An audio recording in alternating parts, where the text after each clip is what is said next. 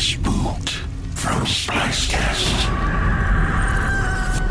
Listener discretion is advised.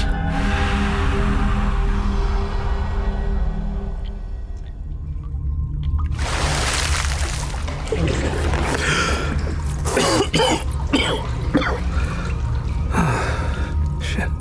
Base, can you hear me? I'm between Chamber 3 and Chamber 4. Confirm you left 4 and are now in 3? Negative. I left 4 and I was headed to 3. There's now an obstruction in the passage. It wasn't there when I went to 4. Copy. So you're back in 4? Fucking mesh radio. Negative. I am between 3 and 4.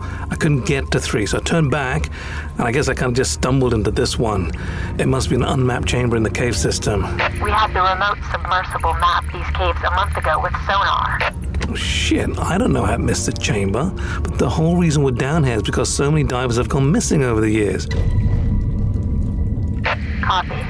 All good. So, Simon, how are you on O2? Yeah, I've got enough in my tank to get back to 3 once the obstruction is clear. This chamber I'm in, it's reading super high O2, 52%. Plus the air is super saturated. What do you mean, super saturated? You know, super saturated, as in it's like a fog in here. My headlamp is barely illuminating anything in front of me. Visibility is, I don't know, an arm's length.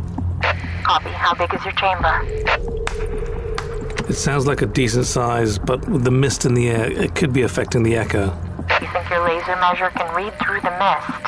Yeah, let me give it a shot. Hang on. What is that?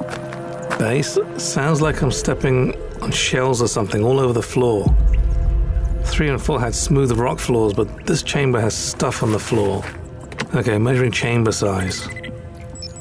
Whoa. Roof on this chamber is 100 meters high. And every direction around me is at least 100 meters to the perimeter walls. It's huge. No, based on our maps, you're only 50 meters underground in the cave system. It's not possible that you have over 100 meters clearance above you. Base, I don't know what to tell you. What the fuck am I stepping on? Shit, I thought I was stepping on shells or barnacles, but I reached down. I found teeth. Repeat? Teeth. I've got a handful of human teeth and what looks like a dental crown. Oh God. Could it be from a missing diver? Hang on. The mist, it's clearing. Shit, the chamber floor, it's covered in teeth. Hundreds. Maybe thousands of them. Shit. I'm not alone.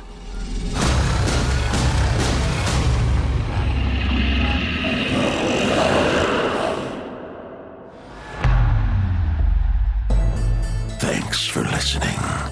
Be spooked. Bite-sized tales of things that go thump in the night is a production of Splicecast. Swipe on the cover art for show notes and performer credits. Subscribe via your pod app to be notified when we release new episodes. And if you like what you heard, do leave us a 5-star review. Visit BeSpookedPodcast.com for more info.